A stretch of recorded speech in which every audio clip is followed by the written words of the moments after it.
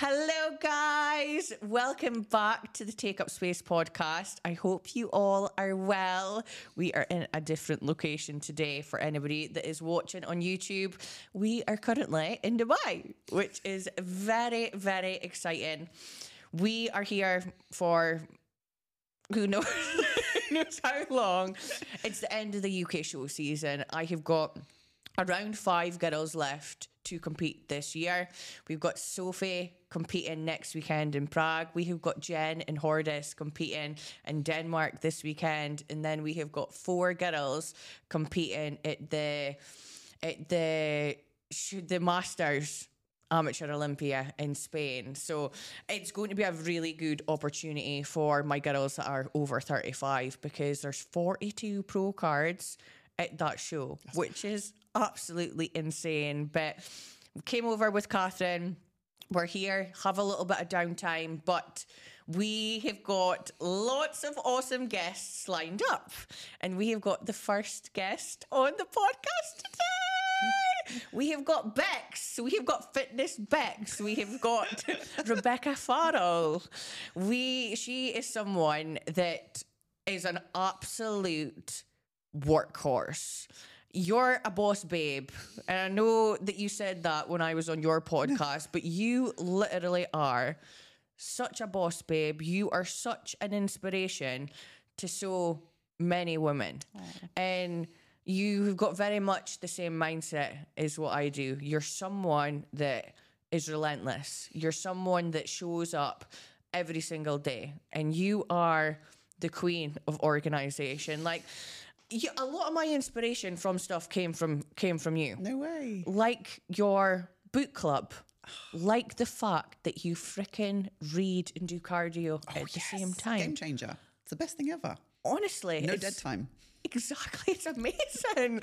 I seen you do it and I was like, oh my goodness, I'm going to start doing that. And it's amazing. And I'm actually part of your book club. No way. A lot of my favourite books are actually the ones that you've read. So you gave me the inspo to read Relentless and Winning by my Tim tattoo. Grover. Oh my God, is it actually? Yeah, Relentless in Arabic.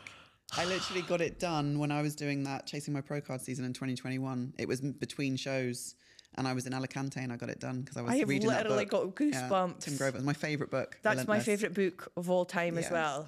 For any of you guys that do like reading, that's giving me goosebumps I too. know 100% read those books because they'll totally change your mindset. And we're going to be talking a lot about mindset today with Bex. But for those that don't know, let's get a little introduction. Oh God, cringe. It was her birthday. Was your birthday last weekend, wasn't it? 2 weeks ago, yeah. 19th of October, yeah. Yeah, let's get a little introduction. Okay. I'm going to get you guys to guess on YouTube how old you think Bex is. How young I am. How young Bex is. Because I was quite shocked. She certainly doesn't look her age anyway. But yeah, let's get a little introduction, please. What do you want to know? I want to know everything. Let's just go with the basics first because you're an IFBB pro. Yeah. You're an online coach. Finally got there. You're an online coach. Yes. You've got a freaking amazing, consistent YouTube channel. Thank you. You post videos every single week. I love your weekly vlogs. And you've got your podcast as well. Yeah. And you're obviously married to Darren Farrell. Darryl. Yeah. A professional bodybuilder. Yeah. So there's a lot that we're going to talk about today. Okay. So let's just have like a brief summary. Where did it all begin? My goodness. Okay, so before online coaching, I was a teacher for 10 years in education. So that's kind of why you can kind of guess where my age is at the minute. I came into online coaching pretty late. But I would say from a young age, I was always very ambitious, hardworking. I would say I got that from my parents. Growing up in a working class family, 3 brothers, you know how it is. Like you have to work to be able to put food on the table. My parents would work multiple jobs, things like that.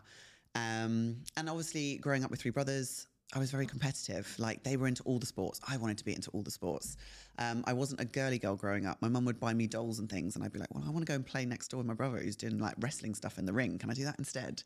So I've always been a bit of a tomboy, I would say, growing up. Later on, I became a bit more feminine and found my femininity in that. But from a young age, I always was taught to work hard. You achieve things in life when you put the effort in and the work in. Nothing's going to come to you for free. And my parents are absolute grafters and literally worked from the bottom up. So I think that was always instilled in me. So then going through school, I was very ambitious. We were always taught as well to be very outspoken, to be confident.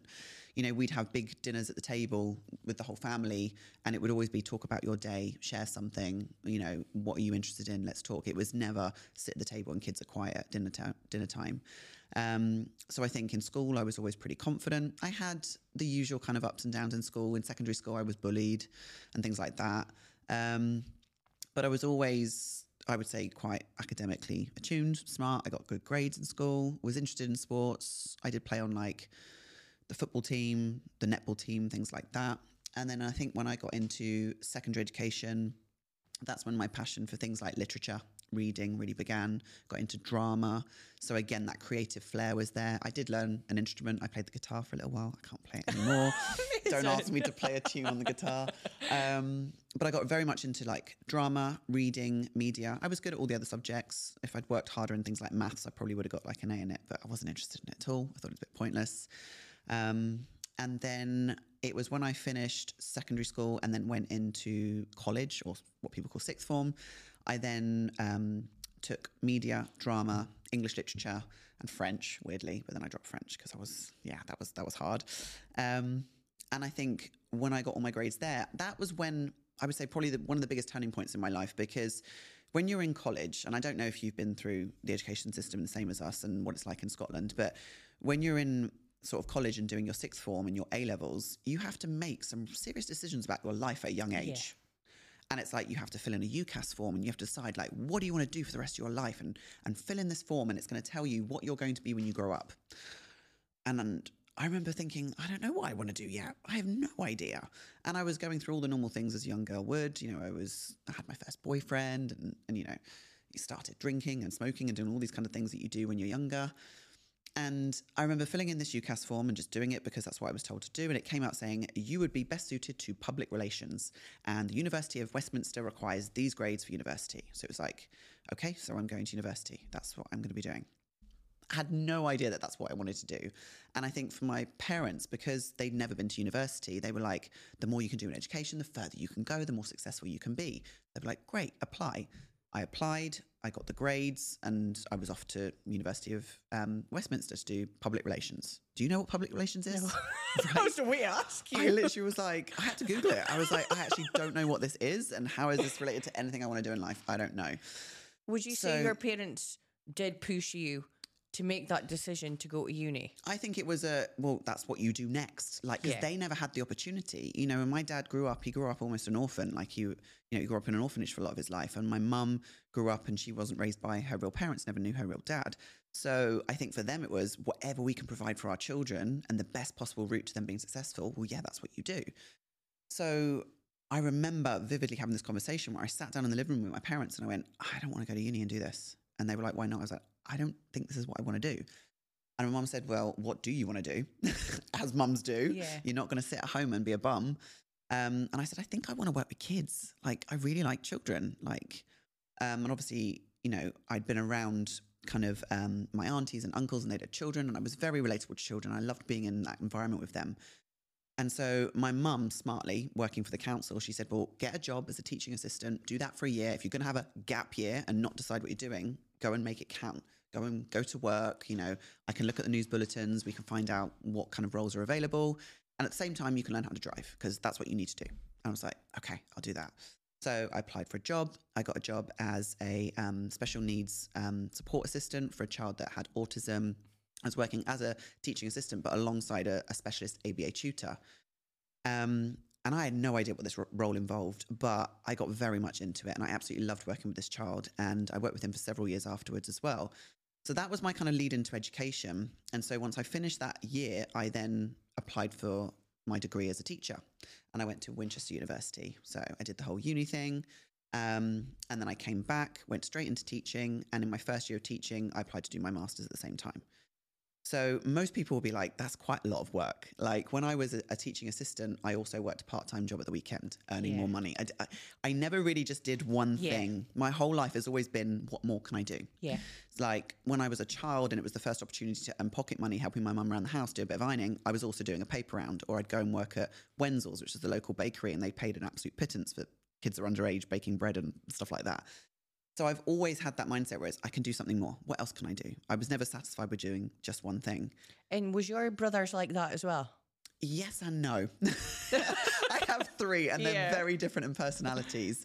I think, and I don't want to say this because they're all brilliant in their own way, but I think I was probably one of the hardest working in our sibling group. Like they all work hard in their own degree. And in fact, they've all been very successful in their areas of work. But I think my mentality is very different to theirs in the sense that I find it very hard to stop working. Yeah. So that's something that you'll learn about me very quickly, and you probably already know. Yes. So when I then obviously got my degree and I started working as a teacher, I was doing my master's, and I worked in teaching for a good couple of years, progressed very quickly because, of course, my mentality of work was like, what can I do? I'll become a senior leader. I'll lead the year head. And then I got scouted very quickly to work for an organisation that was teaching other teachers how to teach reading and writing to kids, because I was very passionate about that. And my whole master's dissertation was on the teaching of phonics to kids with reading, and particularly with special educational needs in mind. So I got headhunted, worked for that company for a good few years. That involved me travelling all over the world to train teachers in Tokyo, Malaysia, Cyprus, all over the UK.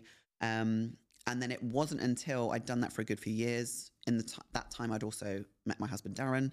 And then when we decided we were getting married, my contract was up for renewal. And it was like, well, what do I do? Do I carry on doing this or do we do something else? And that's when we decided to move to Dubai. And I went back into the classroom here. And then whilst I was over here, I worked in the classroom for almost 2.5 years. And at that time was when I kind of built my online coaching business. And then I made the split and just quit my job and then went full time. So I remember... Sorry, that's a really long flipping story. It's amazing though. But I remember when you moved to the Dubai, what was it? Because I remember you saying that you went to Dubai with nothing. Literally. And you said that you and Darren had... I'm sure you said that you had collected quite a lot of debt. And then do you think it was like the transition to online coaching and coming away from teaching? What do you think, because obviously your mentality is a big factor there, but was you a case of it like in like a sink or swim environment when you was in the UK? Like was that the reason why you moved to Dubai? Because there were a lot of factors. Yeah. And my husband's mental health was one of them as well. So when Darren and I first met way back in 2014, maybe 13, I can't remember. It was one of the Body Powers. That's where we met. Back when Body Power was good. Wait a minute. So was you bodybuilding the full time you was teaching as well? No, I'd never started bodybuilding until I started working for this other company. So when I was teaching, so when I met Darren, I'd already moved to this company and was working as a consultant there. But at the same time, I'd left my previous relationship where I was for 6 years, had a house, sold the house and everything. And that was what drew me to the gym. I needed something. I was like, I need to do something. So I got massively into the gym.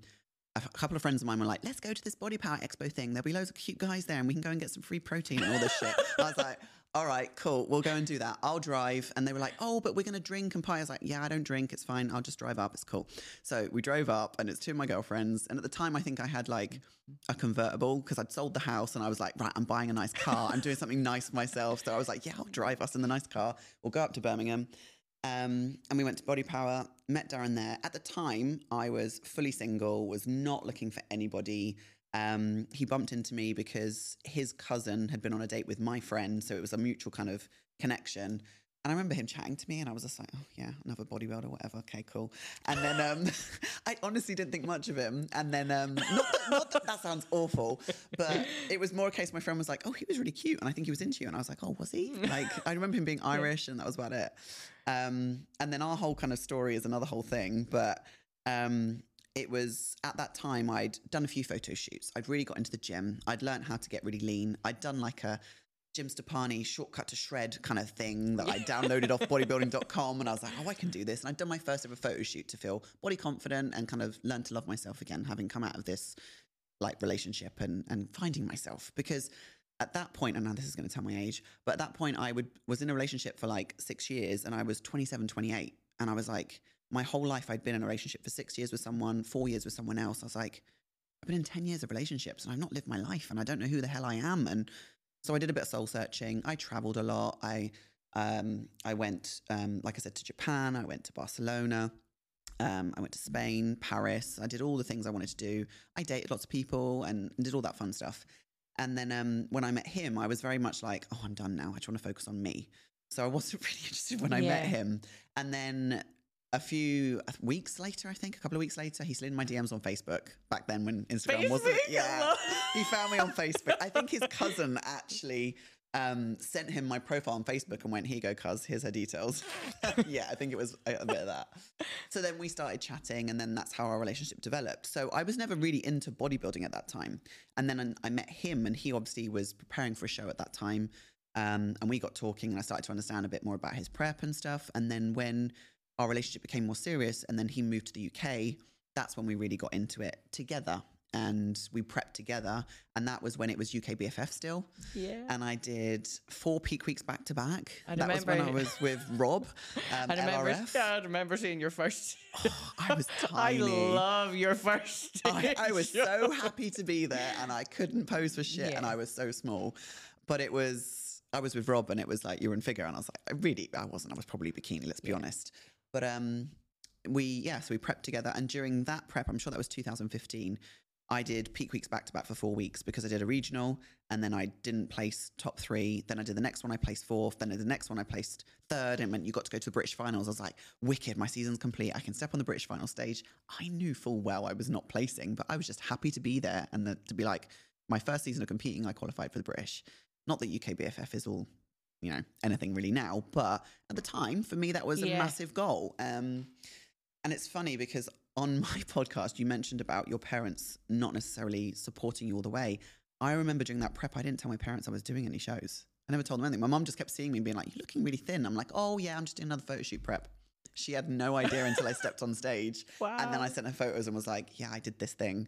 And it was like, oh my God, are you okay? I'm like, yeah, I'm fine. So, I didn't tell anybody. Don't do that though, guys. I didn't tell anyone. It was just me and Darren and we were just doing it. And then we did the British finals. And then during that prep, he actually proposed to me. He must have been on too much gear, who knows? But he proposed to me midway through prep. And then the British finals, I think, was something like, I want to say October, November time, something like that. Possibly October. And then we literally decided to get married the following summer and then moved to Dubai. So it was all very quick. But the move to Dubai came about when I think Darren had moved to the UK. He was online coaching at the time, doing some PT work, doing other kind of odd jobs, but wasn't earning a huge amount of money. We were renting a house. We decided to move out together and rent a house in Watford. But I was paying all the bills, majority of them. And it was causing us a lot of debt and a lot of stress. And I remember having this conversation. I was like, I don't want to start married life in debt. I want to see if we can find a way out of this. I want to start afresh. I don't like living in this shit house in Watford. I was like, the area we live in is really rough. Like, it's not making me feel great. He mentally wasn't in a good headspace. So I was like, let's just go somewhere. Like, what's stopping us from going anywhere we want to go? I was like, I'm a teacher. I can teach anywhere. I could leave this company and go and work anywhere. And for some reason, Dubai came up.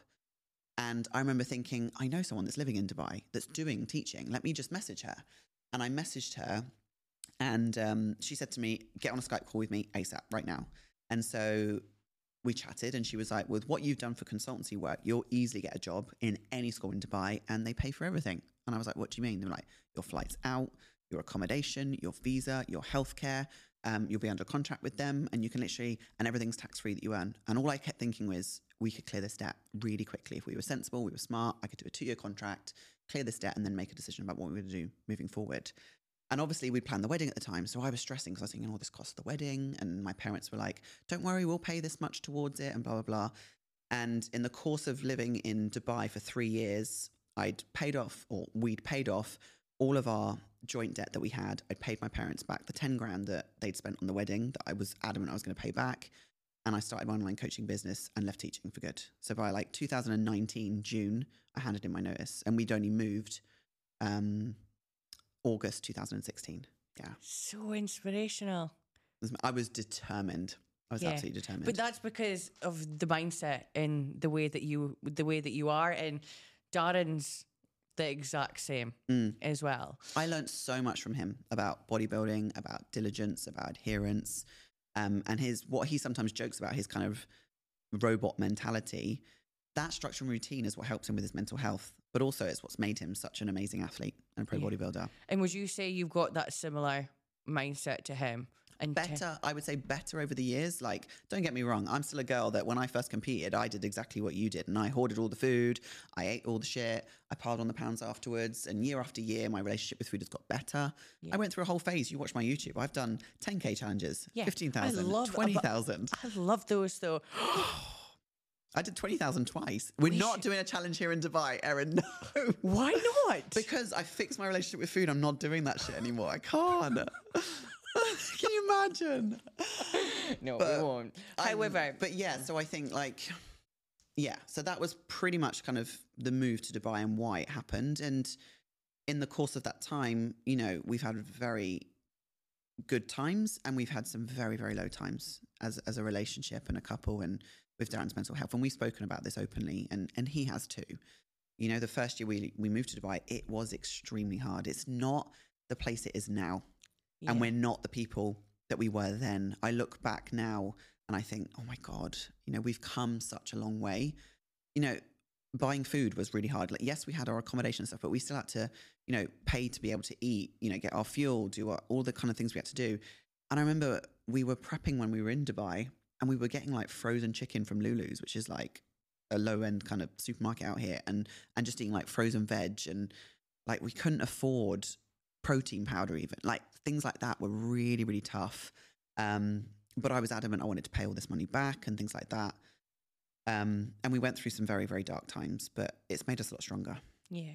That was one of the questions that I did want to ask, like when it comes to, because your scenario is obviously a lot different to mine, but how is it being married to someone that has got big goals? Because you did mention that you have got a love for children, and that's why you was a teacher. Mm-hmm. Like, do you want your, like, we obviously spoke about, like, before the podcast as well, about the fact that you've moved into a villa for your doggo and potentially a family, but are you happy to go deep in that? We can talk about that if you want. Yeah. Like, how is your relationship set up, and do you want to have kids? This is an interesting question. I get asked it a lot. And it's one of those ones that people always ask me on Instagram.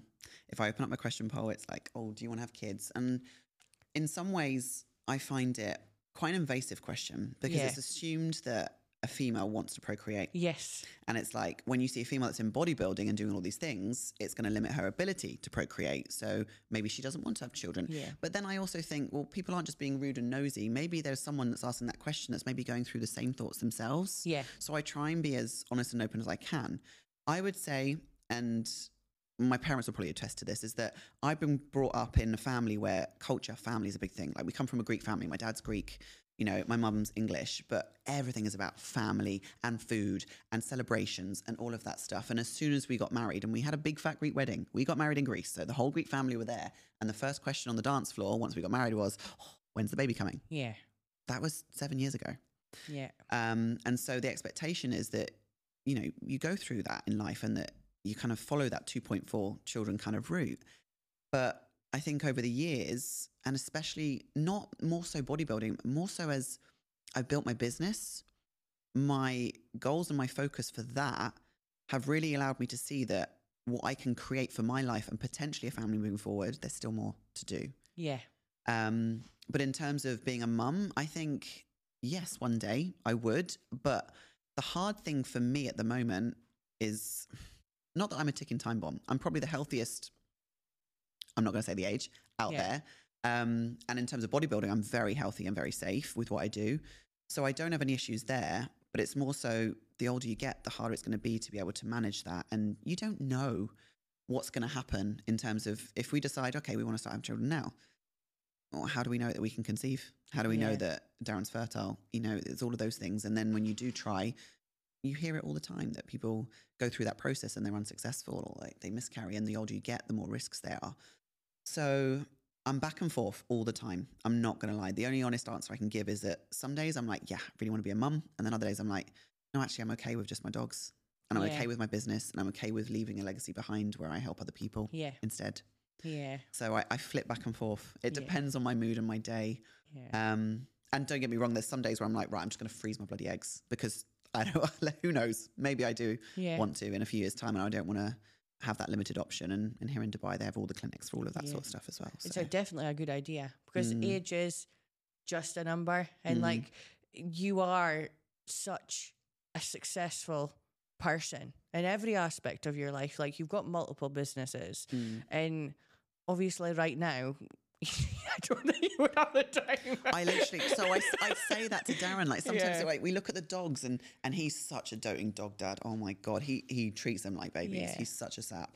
And I look at him and I think, oh, he would make an amazing dad. Yeah. But then I think, how the fuck would we manage it? Yeah. How the fuck would we manage it? And then people always say, oh, you just do, you just cope. And I think I'm not ready. And they say, oh, you never are ready. Yeah. But I honestly, like my whole life would have to shift. I'd have to think about how to manage it all. Yeah. The only perks of living in a place like Dubai is that, yes, we have a villa, but we have like a maid's annex. And everyone here in Dubai has live-in maids and they often get those to help with children because people that work here are very corporate, high-end. They work long hours. It is the thing to do. Whereas if you were to say that in the UK, oh, I've got a live-in maid that helps me with my kids, they'd be like, well, you're a lazy fucker. Just do it yourself. It's like, it's not. Like here, you have the ability to be able to do that. So that also is an option. But then I don't know how I feel about someone living in my house. Yeah.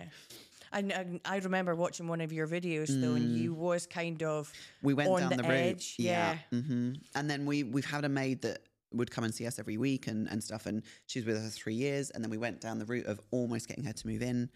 And then it kind of fell through. And I was like, because of a garden or something? Because of the what? A garden? No. Were you moving with a garden or something? What do you mean? You moved into your house. Yes. You got a garden. Yeah.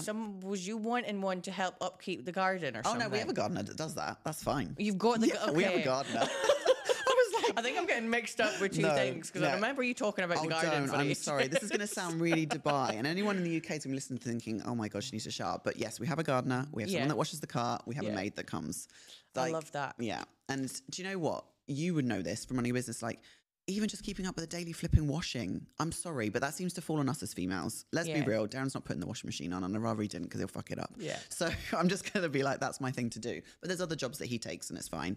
But like, even getting up and being like, you know, you wear a lot of clothes for training and stuff. Yeah. I'm putting on a wash and hanging it out every single day. Even that short time of doing that is taking away time where I'm doing a check-in, replying to an email, doing another business project.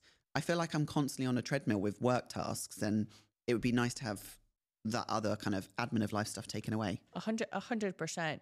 And you're right, it was a very invasive question, but there is a lot of females. The majority of this podcast is females. Yeah. And it is a question that I get asked a lot as well. Yeah. But my situation, my mum constantly, when are you having a kid? When are you having a kid? Even my husband as well won't have a kid. But for me, I'm not really like a maternal person. And it's really difficult. It's hard. Like being in a situation where if you don't continue, because you can get cancelled at any time. Exactly. And coaching as well, like it's not something that you're going to be doing forever. Mm-hmm. Especially as females, I think there is like as you say, there's a ticking time bomb. Yeah. But even then, like it's about making sure that you get satisfaction out of your life as well, and realizing that it's not necessarily a bad thing if you don't want to have children or not. It's just doing whatever you think. And I think times have changed. You know, like when our parents were younger, they had them very early. Do you know what I mean? Like my mum had all of hers in her 30s. Like I think it was like 27, 28, 31, something like that. It was all done and dusted. I'm like, so I think it's very different now. And It's more common now, I would say, or more accepted now, that women who want to be successful in business and go down that route of having a career, doing all the things they want to do in life, travel, and then being like, right, now I'm ready to have kids at late 30s, early 40s. That's actually a little bit more accepted now than it probably was, I would say, 5 or 6 years ago. Yeah. And I would agree. Like, I think by the time I'm in my mid-30s, I'll probably be ready to potentially have kids. But it's, You've still got plenty of time. Exactly. You've got plenty of time. It's just me. I'm the ticking time bomb. Not at all. But let's go back then. So let's go back to your first show. So you competed in the UK before. So you competed before you moved to Dubai, or did you come back to the... Okay. Yeah. So I competed before we came to Dubai. That was 2015. That was the first season. That was 4 shows back-to-back, British finals. Then 2016, we were getting married. I did start a prep and I was like, I want to do a show before we get married because then I'll be lean for it afterwards. Yeah. But then the whole wedding prep thing, preparing a wedding in 8 months was like so stressful. I was like, I can't do this. I'm going to freak out. So I just did like a little mini diet for it. And then we moved in 2016, 2017. Did I compete in 2017 the following year? I think I did. I think that's when I did India. I think that was when... Was that India? Oh my God, was it? No, I can't remember now. Oh, I'm trying to remember. No, 2017 possibly I didn't. I think it might have been 2018 was India. Because that was when... No, I'm sorry.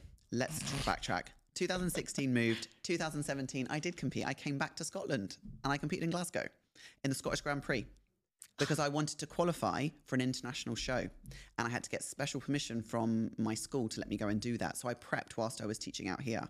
I remember that because in Dubai, you have to cover up anyway. Like I wouldn't be dressed like this in a classroom. So I was always in like long flowy dresses and cardigans and AC is everywhere. So it was fine. So I remember that was 2017. I was like, right, I'd done a British one. I was like, I want to do an international show. I want to go to the Arnold's. I want to do something fun like that. How do I go about doing that? So I did my research. And at the time, UK BFF was still happening. There was those shows in the UK where it was you could do these particular shows and you'd qualify for the finals, the Worlds, or the Arnold's.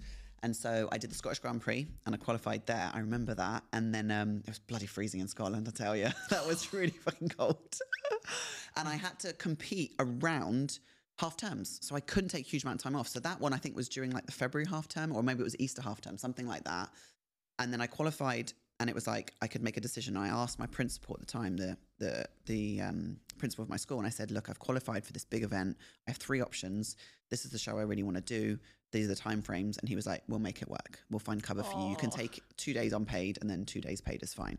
So, and he said, as long as we can put a newsletter in the school bulletin to be like, you're doing this competition, blah, blah, blah. We just can't show you looking half naked on stage in this country. Yeah. I was like, okay, fine. So I was like, yes, they did that. So that was in 2017. I went to the Arnold's in Barcelona. That was fun. Again, absolutely no expectations. I was like, and at this point, still natural athlete. So I was like, I'm just going there to just be like, Arnie's here. This is sick. I was like, one of the biggest shows in the world. I was like, cool. So I went and did that as an amateur. And then 2018 was when the Pro League kind of really built up and NPC started releasing all these pro qualifier shows. And one of them was in India. And I was like, that's close to us. Now, the story about India. I don't know if you want to know the story about India. Of course I do. You can't say that. Oh, probably the hardest prep because I wasn't ready, but it was too late because I'd already booked the show. So that was like, and at this time, Darren was prepping me since we moved to Dubai. He became my coach when we left the UK. So Rob Team LRF was my first season and then Darren was my coach afterwards. And so with India, I probably wasn't ready in time. And I remember being like 3 weeks out and doing like sprints on the treadmill, like 360 like friggin' sprints a week or something ridiculous like this. And it was like, I wasn't quite ready. I wasn't quite lean enough. But again, still natural at this point. So I was like, right, I'll just push on, we'll do it. We went to the airport. I'd bought our tickets. We paid for the show. Tanning and everything. Got to there and they were like, do you have your visa for India? I was like, you need a visa to get into India? At check-in. Had no idea. This is how clueless we both were. So there we are thinking, right, everything that's telling me I shouldn't do this show. I'm not ready in time. I'm not lean enough. I've gone to the check-in desk and they're telling us you need a visa. We should have just gone, right, sack it off. Let's just not bother. No, I'm like, I'm not coming all this way and not doing this freaking showdown. We're doing this. He's on his phone trying to get an emergency visa, processed really fast within 3 hours. We had to run to the gate to get in, all of this jazz. That was hilarious. And then when we got to India, pardon my French, but that was a shit show in itself. Like the whole organization of the Sherry Classic was appalling. And in a country that's really like a poverty country, essentially, and you're in New Delhi, that was really hard. So it was like monsoon season, rain everywhere, mud everywhere on the ground. We walked through human feces in the street. Like it was, it was not fun. The registration was appalling. And then backstage, it was really hard to find somewhere backstage that you could pump up as a female. You'd have all these creepy Indian men looking around trying to take photos. Yeah. In the end, Darren was just there. He was like, get the fuck away. Like, I'm going to call security. And then the show itself, I placed second in the overall. I knew I wasn't winning. The girl that beat me was absolutely peeled, most likely assisted, but regardless of the point, I wasn't ready.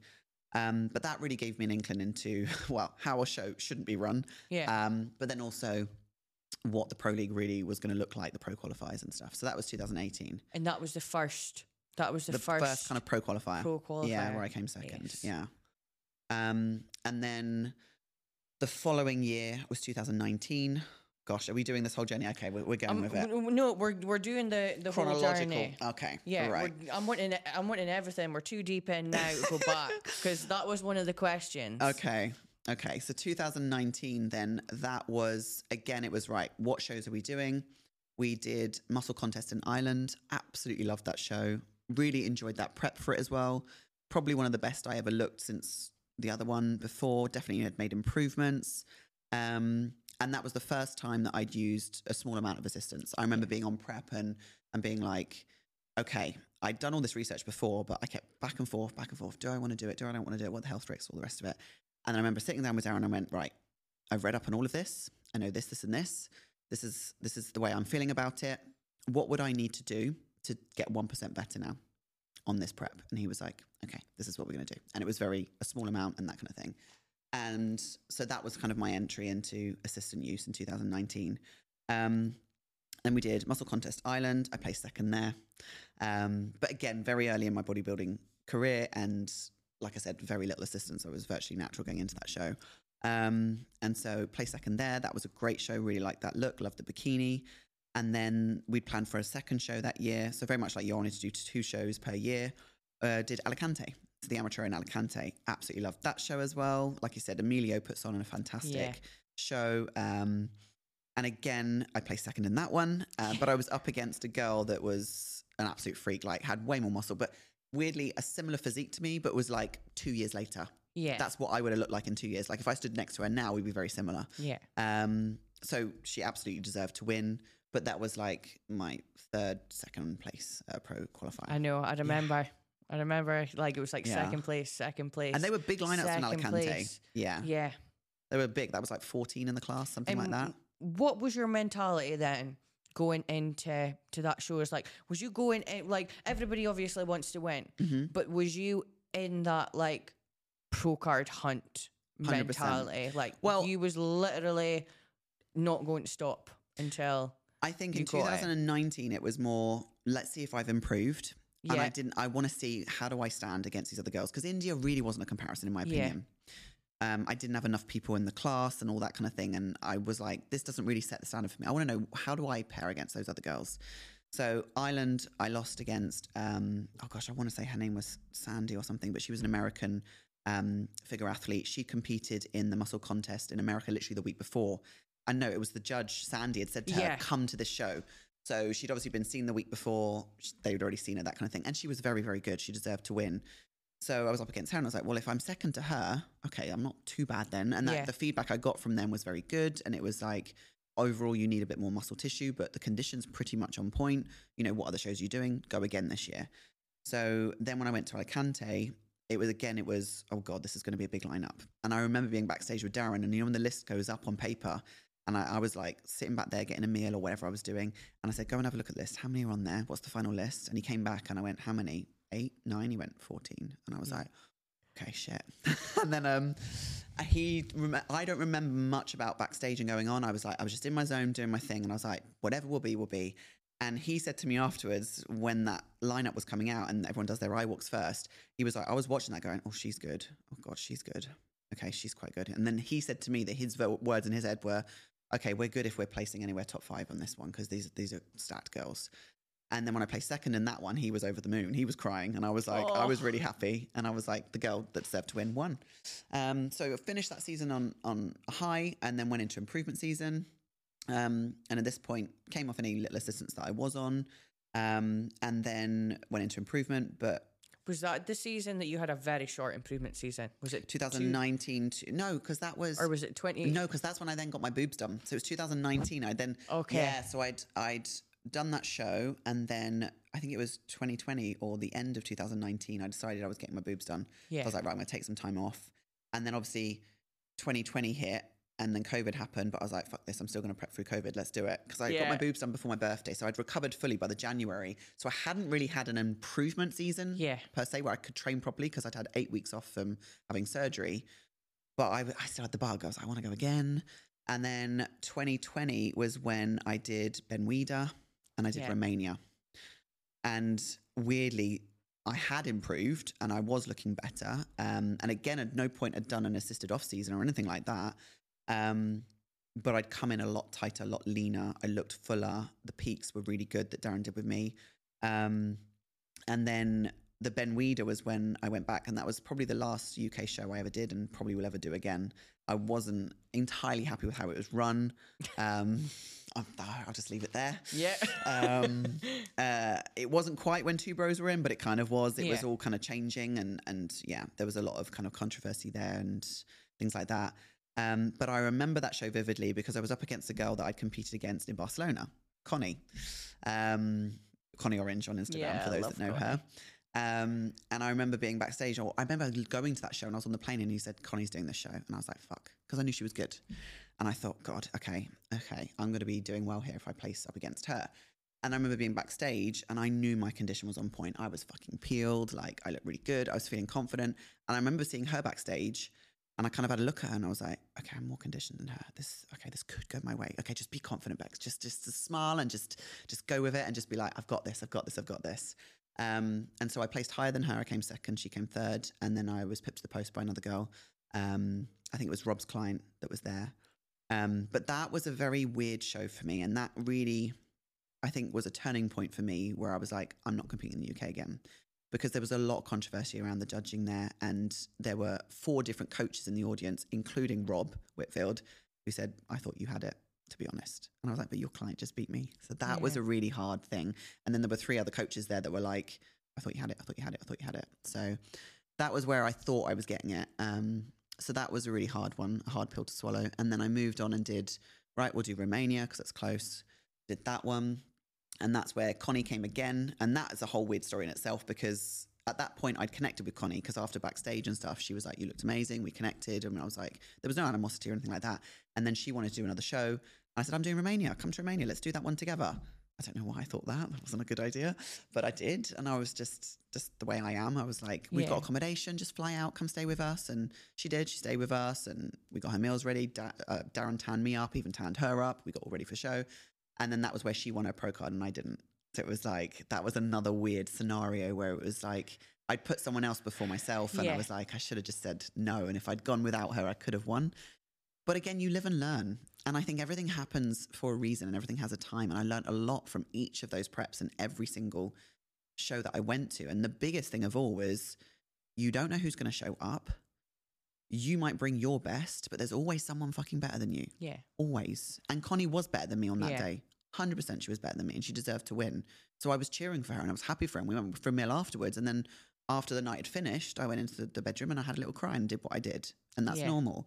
So I learned a lot. How do you keep going? Like for anybody... It sounds like I'm mental, doesn't it? No, but like a lot of people put all of the focus and all of their attention on winning. And like you're very much in that position where a lot of my clients are in. There's a lot of people that have got that dream of becoming an IFBB pro. But it's not as simple as just showing up and getting that. It's very lucky to turn up and do that. And then there's some crazy 1% people where they win their pro card, do the pro show and qualify for the Olympia in the same day or same weekend. Like it's very rare. Yeah. And the reality is it's not as easy as you think it is. But like what what keeps you going? Like, what is your mentality that you've just came second for the 5th time in a row? Like, you keep getting knocked down. What is the reason you go again? There's still more work to do. Yeah. I always just think, well, there's more to give. And I've come close. Yeah. And it's when I get feedback saying it could have gone either way. Yeah. When you hear that, that's really hard to take Yeah. because you're like, okay, if this person hadn't shown up or if I'd done something slightly different so when I hear that and someone says you are pro standard, it is coming, I think, okay, so we just reset, we refresh and we go again next year. Yeah. And ultimately, I don't do this because I'm chasing a pro card. I do this because I love fucking training every day. Yeah. So even if that wasn't there, I'd still do it. I fell in love with training at a time in my life before I'd even met Darren, before I knew about bodybuilding. I loved going to the gym because it made me feel fucking good. And it's exactly what I teach my girls on my team or anyone that joins my team. I was like, if you want to feel self-love and build more self-confidence, do something that's going to challenge you physically and mentally, and you will be amazed at what it can do for your self-esteem. And I learned that from getting my ass to the gym, doing my runs in the morning, all the things I did before I even got into bodybuilding. So even if bodybuilding wasn't here, if Instagram wasn't here, if the fucking IFBB pro stage wasn't there, I would still be training. Love that. And it's funny because, you know, you go through phases where you're really motivated to train. And I talked about this on Instagram the other day and I was like, there's plenty of days I wake up and go, I can't be fucked to go to the gym, but I always still go. Yeah. Me and Darren have the same. Relentless, baby. Literally, I still have that same conversation every day with Darren. I'm like, oh, we could just not go and we could just sit on the sofa with the dogs all day. We always say it. But then he goes to shower, I get ready, we pack our bag and we go. That's just our routine. We're not going to not do it. That's who we are. So I think it comes down to the fact that I do this more so for myself than anything. So I would continue to train. I've never had a point where I've gone, I want to sack off bodybuilding and quit, like it's done. Or I've never gone longer than a week without training unless it was an injury or something like that. I think I would go mad if I couldn't go to the gym or do something. Yeah. But with regards to chasing that pro card, I think it's because I always knew that it was close. And the feedback had always given me was, it could have gone either way. Yeah. You're very close. Keep going. Make these improvements. And the biggest feedback I always got from a judge was always, your overall structure and symmetry is there. So it's like you don't have an outweighing body part. You just need to grow all over and everything is there. Like you've got the look for figure. I don't have a crazy quad sweep or like crazy drop in my hamstrings or like mad. I have good delts. I have a nice wide back. I've got, you know, muscle density in my back. My legs can always be improved and I've continuously worked on those. But overall, my structure, my shape when I'm lean is what the figure category is leaning towards and what they're trying to keep towards, in my opinion. Don't get me wrong, I'd love your quad sweep. Can I kill for that? I'm still trying to work out. But like mechanically and biomechanically, how I'm structured, it's just not there for me. So I can only work with what I've got. Yeah. So yeah, if that answers your question, No, I think it's just... I love that because it does go back to your mentality at the end of the day. And I love the fact that you mentioned big ol' Instagram. Fuck's sake, I know. Because that's one of the questions that I ask every single person when I have a coaching like Zoom call with them. Why do you want to compete? Yeah. Give me 3 reasons why you want to step on stage. And if one of them isn't training, I'll be like, well, is it actually what you want to do? Because it's not something that you should be doing. And you won't survive a prep. A bikini babe body or for a freaking Instagram post. No. Because I do think that, and completely agree, if Instagram wasn't there, how many people do you think would be still showing up and going to the gym? Because they're not getting that instant gratification from a like or a story reply because they've posted a training session. Literally. And it is your love for training, but also it's your love for training, yes, but it's just being in it for the process. Like you having that mentality that you're close, you'll keep going. You'll keep going. Like I gained a lot of respect for you. When was it? Was it the 2021? Yeah. See, yeah. Fucking hell. That was 38 weeks on prep. Yeah. You did. How much shows did you do that season? 4 or 5, was it? God, I have to think now how many I did. It was definitely more than 4, I think, because I remember was keeping up to date with your Instagram. Oh, and I was on YouTube non-stop with that as well. And I was literally like, no, documented the whole thing. She's not got it again. I know. And then like I was like, holy shit, she's going again. She's going again. And because it was closer to the end of the year you stopped. Yeah, because I did the amateur in Vegas. So it was I want to say it was 3. Why don't I remember this? Maybe I've just deleted this from my mind. I shouldn't really. It's the tattoos there. No, I did Portugal twice, Alicante, and then it was America. I'm sure it was only 4 that year. I say that like only 4.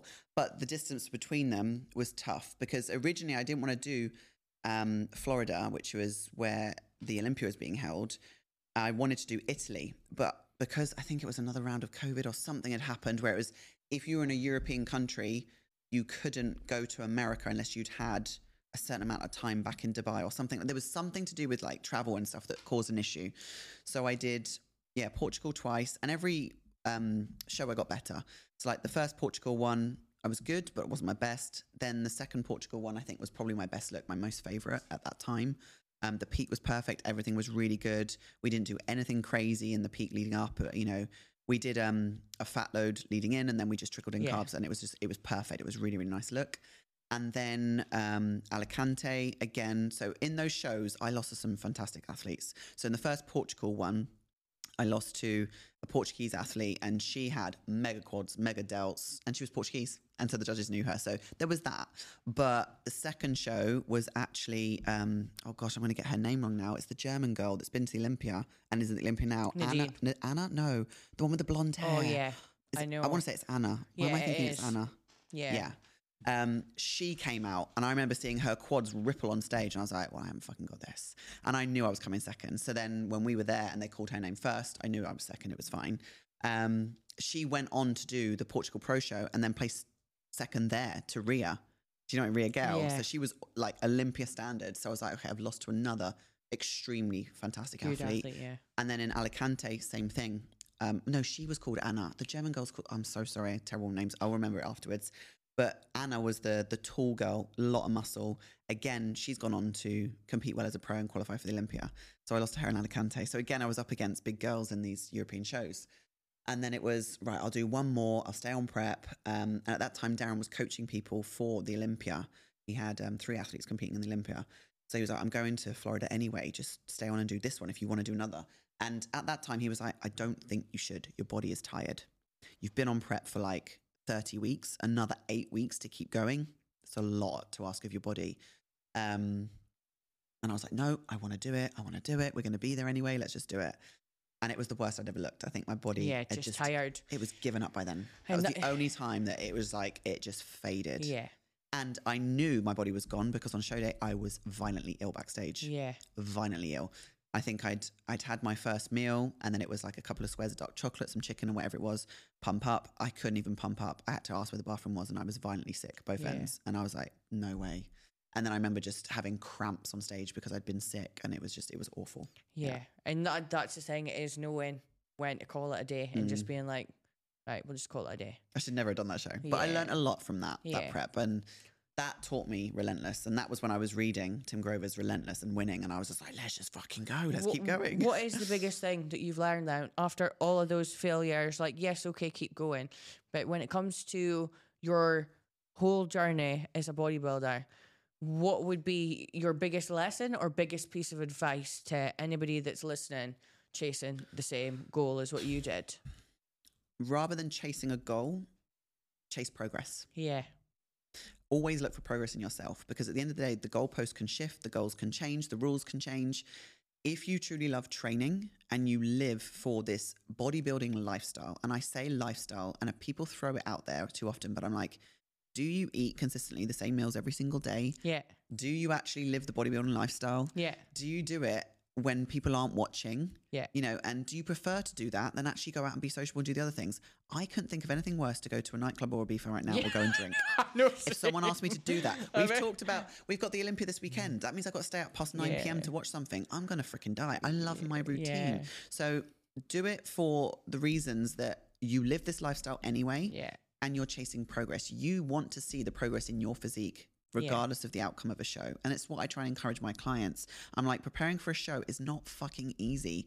Bodybuilding year round isn't easy because you're challenging yourself in a growth phase and you're challenging yourself on a prep in two very different manners. And it really hurts. And, you know, your body is going through a lot. If you don't enjoy that process and you don't enjoy the pain, but then the product afterwards and the progress you see, it's not for you.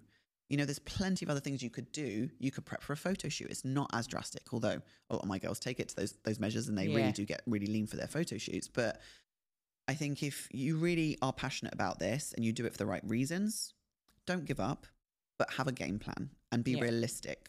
Go into these shows with, am I looking my best? Have I brought my best? I don't know who's going to show up and what the judge is going to think. Yeah. Because if I went into every single one of those shows and then had my heart broken every time I got second, which was like, what, 8 times, 9 times I came second? Yeah. Something like that. I would have given up a long time ago. Yeah, 100%. No, that's really, really good. Like, would you say you've always been like a really positive person? Because what I find is that every single person that preaches confidence, except like myself, the reason why I am the way that I am is because I've had trauma and things happen to me in my life that has made me be that kind of person and realize that you're in complete control of your actions and the way that you speak to yourself. And the reason why I asked that is because you're obviously a female, you're in a male dominant industry, you don't look the same as 90% of the females. You're doing something that is not what the normal female married woman is supposed to do. You're not a stay-at-home mom. You're someone that's got a business. You're working for your money. You're not working to be under like a man. Like, how do you, like, what was like the reason as to why you like started like podcasting and like self-help books and everything? It's a hard one because I think to a degree, work ethic, I think, comes from both of my parents, like I mentioned earlier. But I think my mother has always been a very determined, confident, outspoken woman. And in her own right, when she worked her way up through the council to become where she was at a very senior leadership position, she had to manage quite a lot. And so she's super organized. I learnt my organization skills from her. Yeah. So I always learnt that you can do multiple things at multiple times. You can get lots of shit done at once. So don't ever stop at one thing. Keep going. But equally, I think her mindset, mentality, and the way in which she carries herself, she's a very strong, confident woman. I've definitely got that from her. With regards to not being a typical woman, yeah, my mum was a mum, but she wasn't a stay-at-home mum. She was like, I'm going to work. Yeah, I love that. She started as a cleaner in the council and she worked her ass off to get to the top and be a senior leader and an operations manager. So I learnt that from her, that you can do those things, but you need to be able to work hard and that women shouldn't just be in the kitchen and all that kind of stuff. And my mum doesn't cook. My dad does all the cooking because he's Greek. So I think that's where that comes from. Lovely. Yeah. Do you get gyros then? Is that what they're called? Gyros. Gyros. But say that again. Gyros. Oh, gyros. Yeah. That's going to sound so weird on the mic for the podcast people listening. But yeah, so I think I learned a lot of that from my mum. And then very similar to you, like being a child and being bullied at school or going through relationships where you've been beaten down or told you're not good enough. To a degree, that breaks you down, but there's only so far you can go before you have to build yourself back up. Yeah. And when you learn how to build yourself back up every time you've had a knockdown, you just get stronger. It's like you build another layer, another shield. And it doesn't mean that you don't let people in. It just means you become stronger batting off the shit when it comes your way. Yeah. And so I think I did a lot of that myself before I met Darren. And then when we went through our very difficult times and with his mental health and, you know, he attempted to take his life, not once but twice, that was a new level of low. And I suddenly realized that it's not just myself I have to look after, but I have to be there for someone else as well. So the way in which I portray myself and the positive attitude I have towards my life and how I practice gratitude all comes from that experience and that journey that we had together. I didn't start writing a gratitude journal until we went through those times where I thought our lives were over and I was going to lose him. Oh, don't. I'm sorry.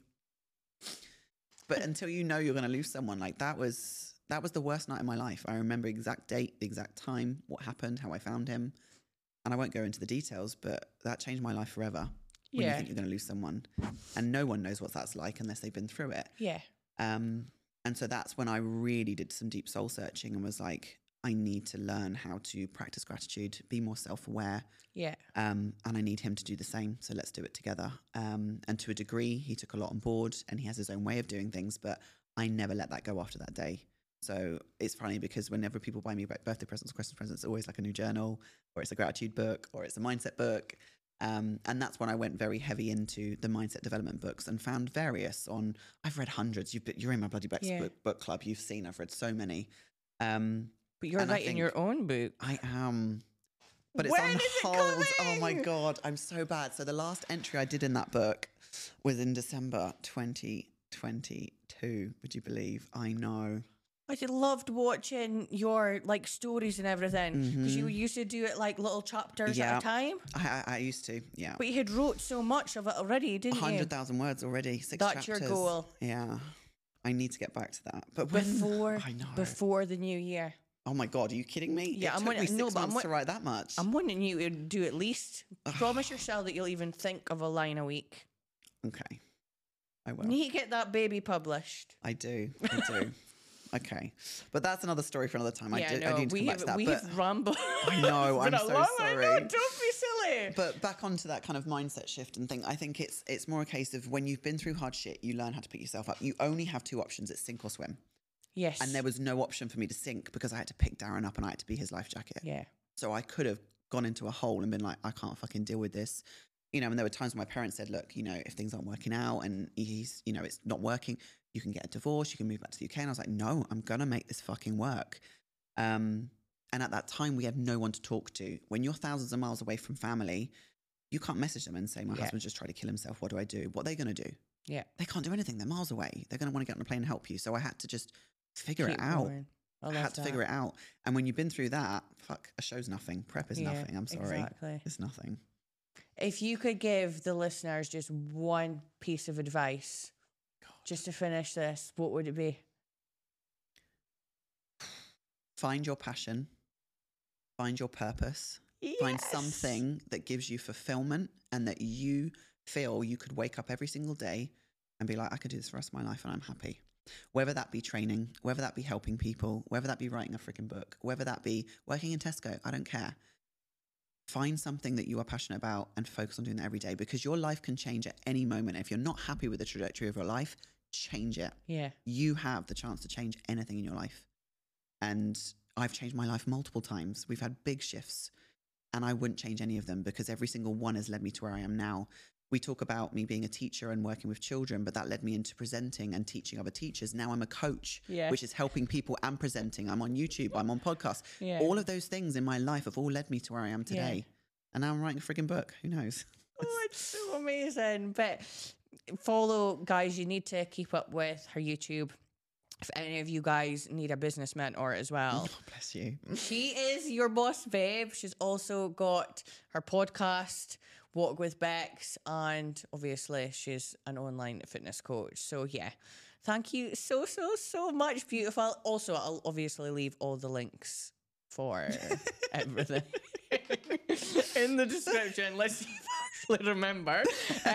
But yeah, thank you so much. Thank you for having me. It's been an absolute pleasure. And I'm looking forward to training Delts tomorrow. I know. Yeah. 100%. It'll be fun. We will see you in the next one, guys. Peace.